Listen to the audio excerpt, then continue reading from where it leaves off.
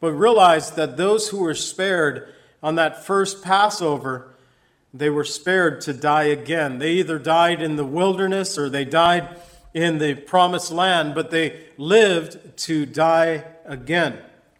And Jesus here is describing a Passover into life that speaks about everlasting life. Though we may die physically, we shall live forevermore in heaven's glory. You're looking too far for that need you have inside. You're on a big merry-go-round and it's taking you for a ride. You've got to let go and let God.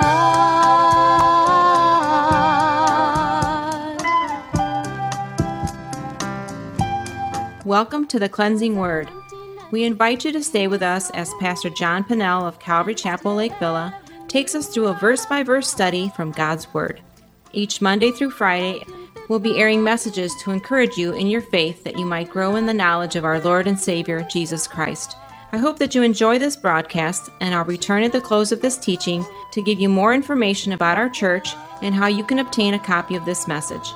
Now here's Pastor John with today's message from God's Word. Do in your life, we can get rid of pain and get rid of strife.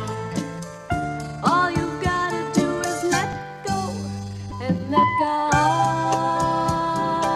Well, today we're looking at the second half of John's Gospel, chapter 5, verses 24 through 47. I titled this, Passing from Death to Life.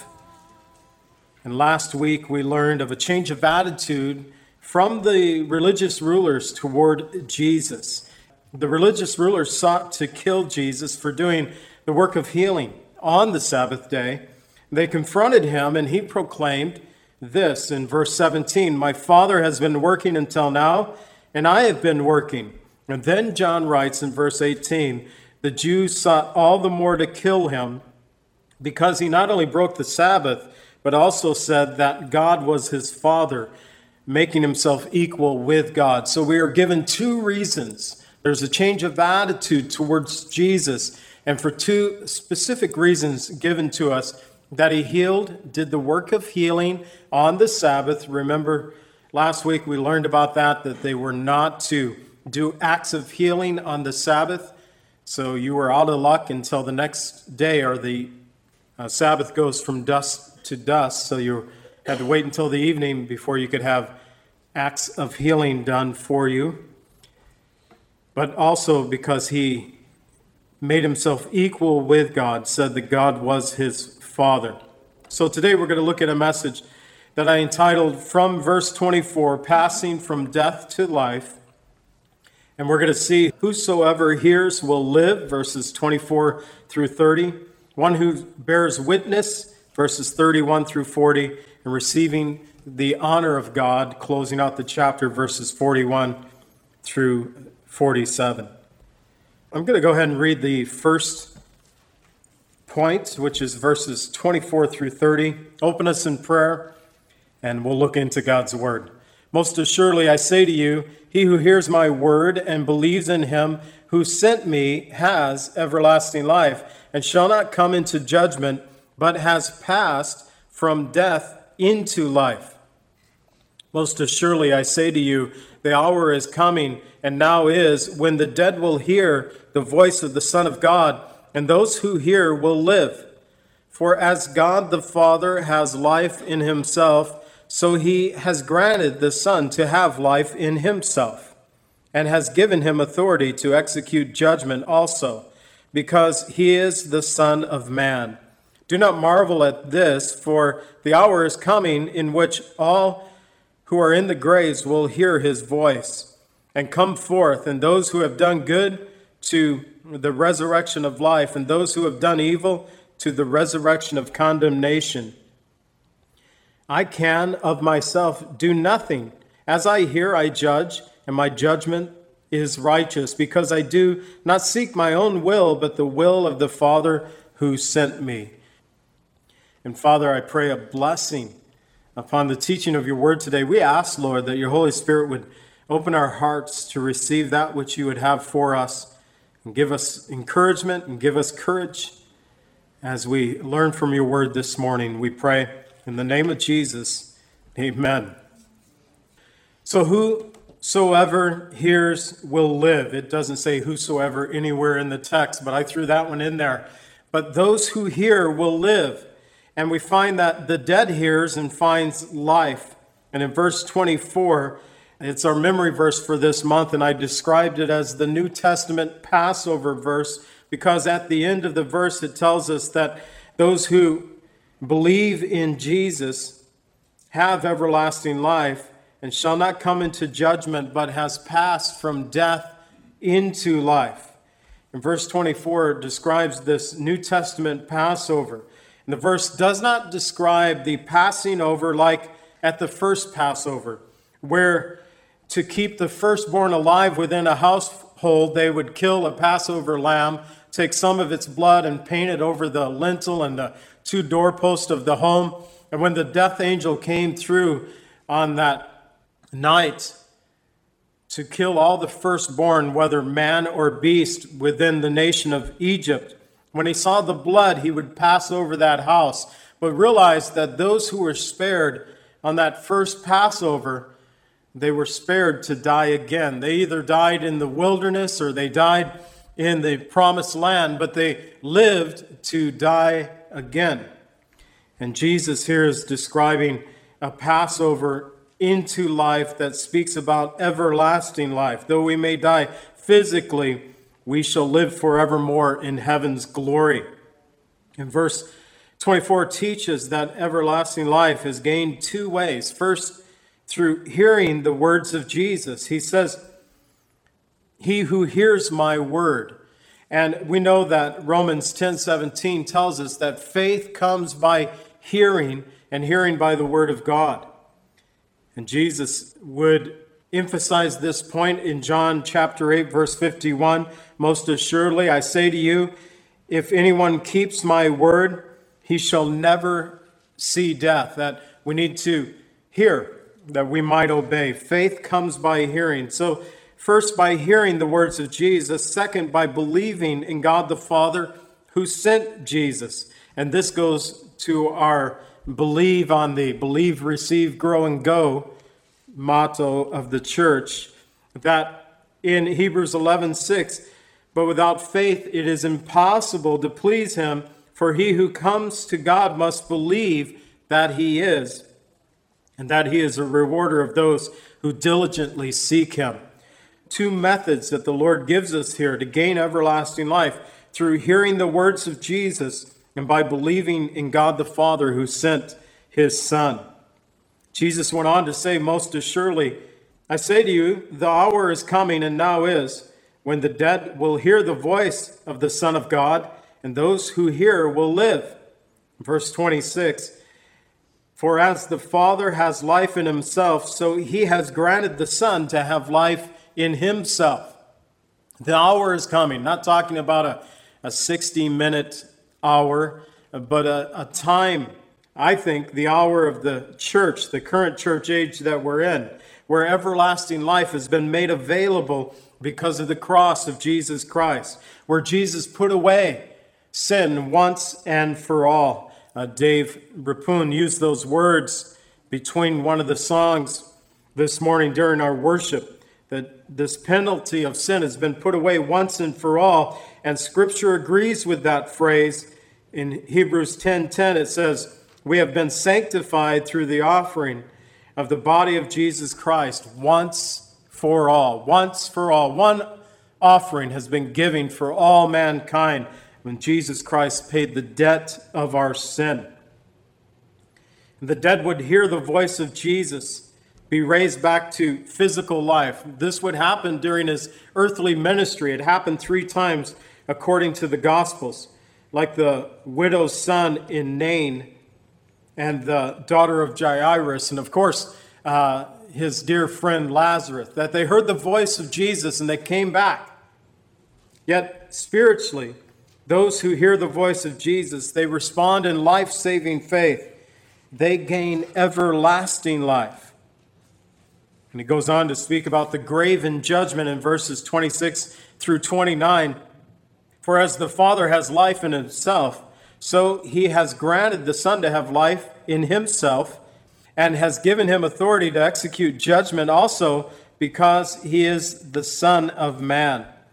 The Father and the Son have life in themselves, giving physical life to everyone, but offering everlasting life to those through faith that believe in Jesus, the name of Jesus. Everlasting life is not the only thing that God has placed under Jesus' authority. He says he's granted me life, but also to execute judgment as well.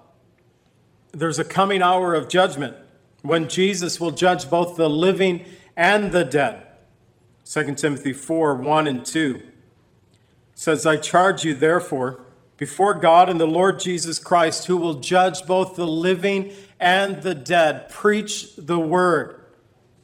God is coming, the Lord Jesus Christ. He's going to judge both the living and the dead. But this was a charge from Paul to Timothy, saying the Lord's coming. He's coming to judge both the living and the dead. Here's what I want you to do. Here's what I charge you to do. Preach the word. Share your faith with others. Verse 28 and 29 of our text, it says, do not marvel at this, for the hour is coming in which all who are in the graves will hear his voice and shall come forth.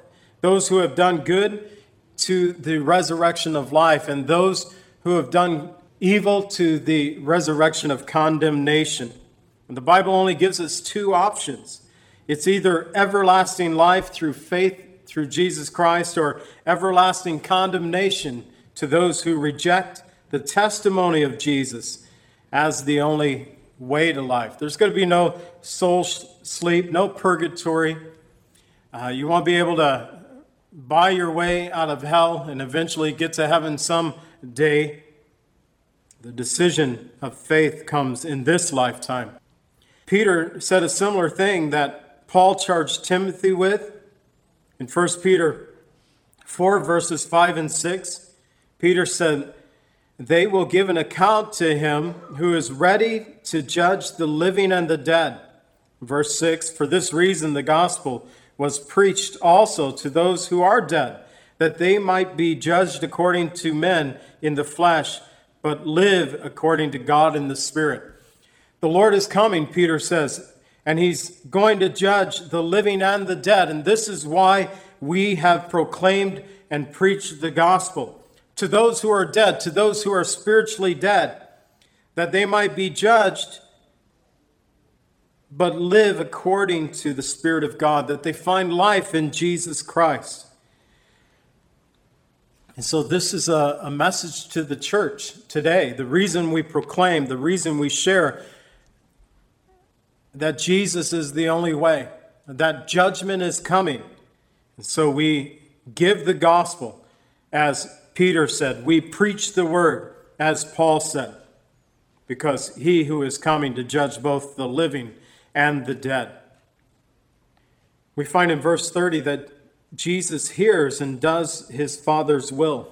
He says, I of myself can do nothing. As I hear, I judge. My judgment is righteous, because I do not seek my own, but the will of the Father who sent me. I do not seek my own will, but the will of the Father who has sent me. Before Jesus went into heaven, he declared in Matthew 28:18, all authority has been given to me in heaven and on the earth. All authority. And this authority that's been given to him by his Father, it's in obedience to the will of his Father, and it's in accordance to the Word of God, that Jesus will rightly judge this world. In John 6:38, Jesus says, for I have come down from heaven not to do my own will, but the will of him who has sent me. And God has already clearly detailed in the Bible how we can pass from death to life. And it's according to the Word of God that judgment will come. We'll look at that I believe it's in the third point, so we're going to come back to that thought. But Jesus is going to judge according to the Word of God. It'll be no surprises when we stand before the judgment seat of Christ. God has already clearly detailed in the Bible how we can pass from death to life, to have everlasting life. And John uses this phrase again in 1 John 3:14. We know that we have passed from death to life because we love the brethren. He who does not love his brother abides in death. And so faith in Jesus, his death, burial, and resurrection, it's the only way that an individual can pass from death into life. I titled this, One Who Bears Witness. Jesus is going to give several examples of those who bore witness of him as the Christ, but he specifically begins by referring to one who bears witness. So we find, for context, verses 31 through 40. If I bear witness of myself, my witness is not true. There is another who bears witness of me, and I know that the witness which he witnesses of me is true. You have sent to John, and he has borne witness to the truth. Yet I do not receive testimony from man, but say these things that you may be saved. He was a burning and shining lamp, and you were willing for a time to rejoice in his light. But I have a greater witness than John's, for the works which the Father has given me to finish, the very works that I do, bear witness of me that the Father has sent me. And the Father himself who sent me has testified of me, and you have neither heard his voice at any time nor seen his form. But you do not have his word abiding in you, because whom he sent, him you do not believe. You search the scriptures, for in them you think that they have eternal life, but these are they that testify of me. But you are not willing to come to me, that you may have life. And we have Jesus speaking about this other witness, but he testifies of many witnesses that have already come. And he begins by saying in verse 31, if I bear witness of myself, my witness is not true. Now, Jesus was not saying that he did not speak truth, but in accordance to God's law, in Deuteronomy 17:6, it tells us, whoever is deserving of death, and remember that they had accused him, now wanted him to die for two reasons, because he healed on the Sabbath day and because he made himself the Son of God, claiming to be equal with God.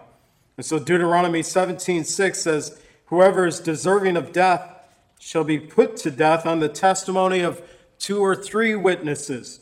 He shall not be put to death on the testimony of one witness. So Jesus is just recounting a piece of the law to them. If I bear witness of myself, my witness is not true. It's not sufficient, because on the testimony of 2 or 3 witnesses. In John chapter 8, the Jews will say to Jesus, if you bear witness of yourself, your witness is not true. Again, they're now quoting the law to Jesus. He knew it very well. They didn't have to quote the law to Jesus.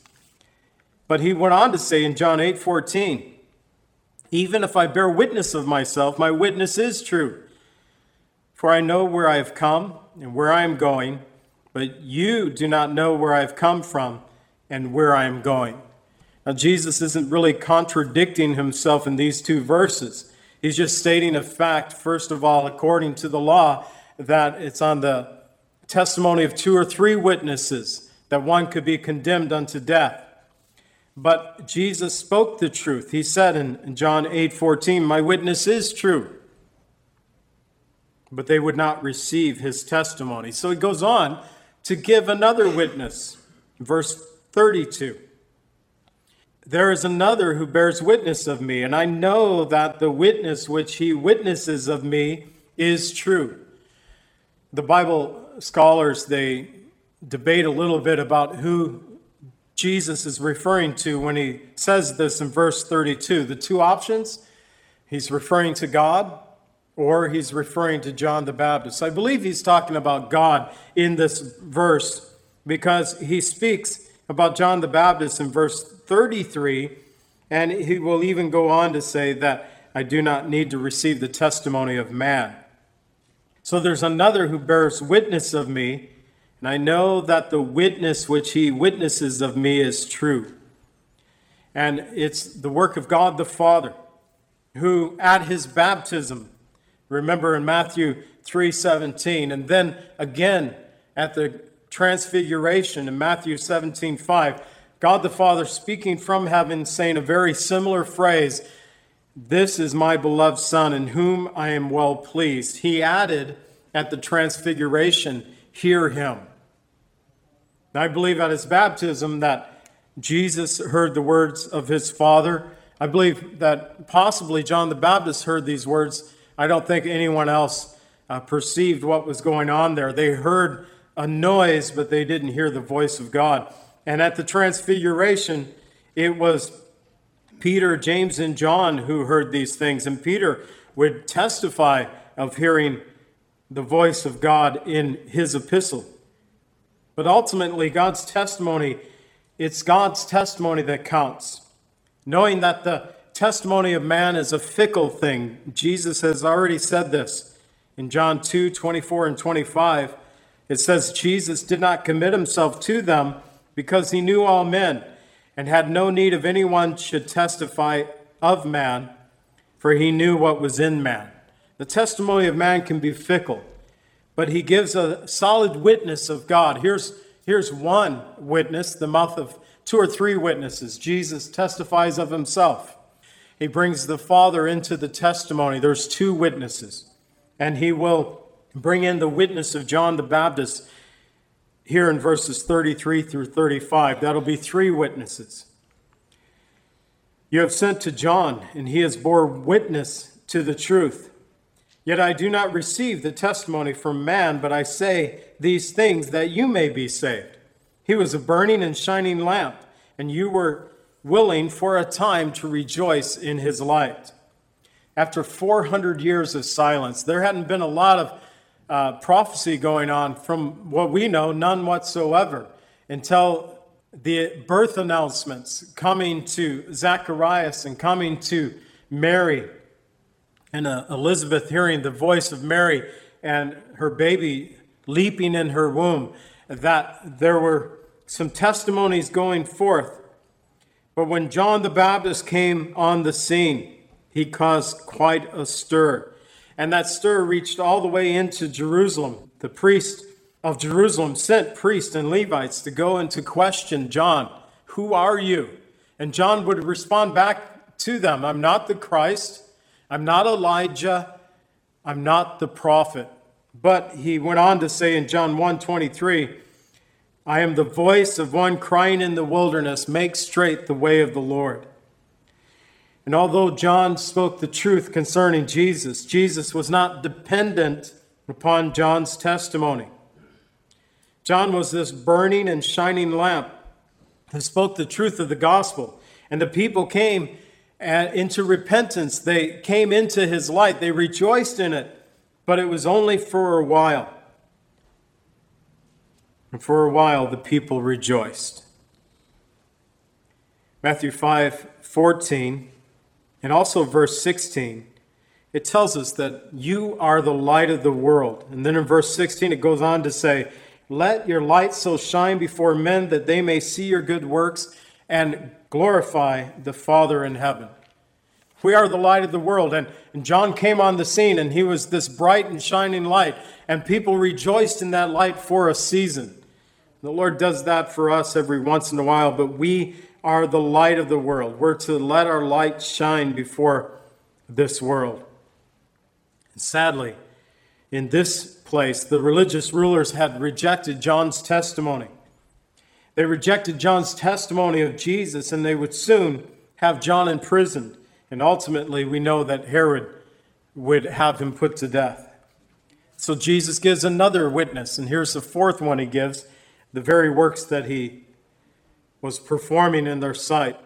Father, we thank you for your word and for this chapter in John chapter 5. Lord, I pray that you would help us to get your word not into our minds, although that's important, but Lord, more so in our hearts, that we might truly know you, the God of the word. and that we might truly know you, Jesus, God's Son, whom our Father has sent that we might have salvation through faith in your name. We pray. In the name of Jesus, amen.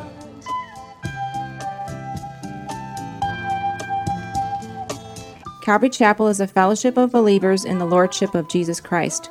Our greatest desire is to know Christ and to be conformed into His image by the power of His Holy Spirit. If you would like more information about Calvary Chapel, or if you would like a copy of today's message, please contact us at 847-265-0646. That's 847-265-0646. Thank you so much for joining us today, and may the Lord richly bless you as you worship Him today. And let